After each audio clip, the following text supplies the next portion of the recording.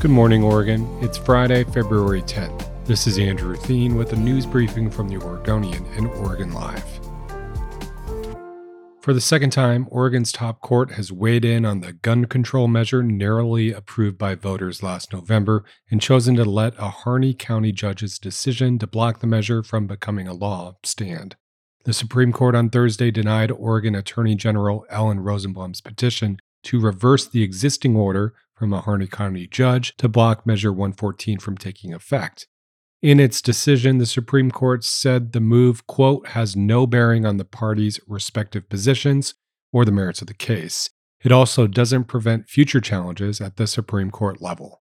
Rosenblum asked the court to intervene. Measure 114 passed with 50.7% of the vote in November. Calls for a permit to buy a gun and a criminal background check before a gun is sold or transferred. The measure also restricts the sale, manufacture, and use of magazines that contain more than 10 rounds of ammunition. The Harney County judge halted the measure, citing state constitutional law.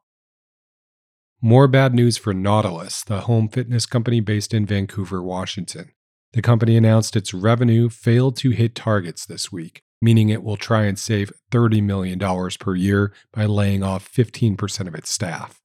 Nautilus didn't say how many staffers will lose their jobs at the Vancouver headquarters, but as of June, Nautilus had 521 employees in Clark County, so a 15% cut translates to eliminating about 80 jobs.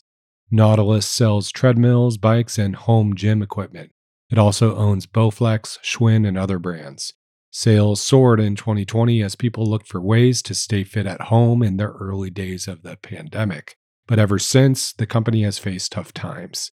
On Thursday, Nautilus said it had $84.5 million in losses in the first 9 months of its fiscal year. That compares to $4.2 million in the same period in the previous year.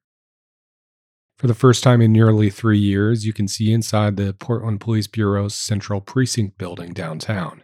Cops removed plywood boards covering the windows and glass doors at the Central Precinct this week. It's the first time since those boards went up in June of 2020, in the days after George Floyd's murder. The area was the scene of nightly racial justice protests for months. The Central Precinct's windows were frequently smashed and the walls were graffitied.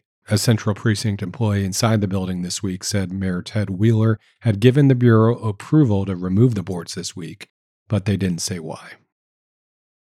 The Portland Trail Blazers shipped out a few familiar faces and welcomed new ones as the NBA's trade deadline came and went on Thursday. The Blazers traded Josh Hart to the New York Knicks for Cam Reddish and a lottery-protected first-round pick in this year's draft. Reddish was a prep phenom who was once widely believed to be a surefire star, but he's played for 2 teams already in his NBA career and failed to break through. The Blazers also acquired former University of Washington star Matisse Thybulle from the Philadelphia 76ers and guard Kevin Knox as part of a broader deal. The Blazers also shipped Gary Payton II to the Golden State Warriors in exchange for numerous second-round picks. Payton only played 15 games for the Blazers after signing a deal in the offseason. For more about these trades and what they mean for the Blazers season this year and beyond, check out our Blazer Focus podcast anywhere you listen to your podcasts. And thanks for listening.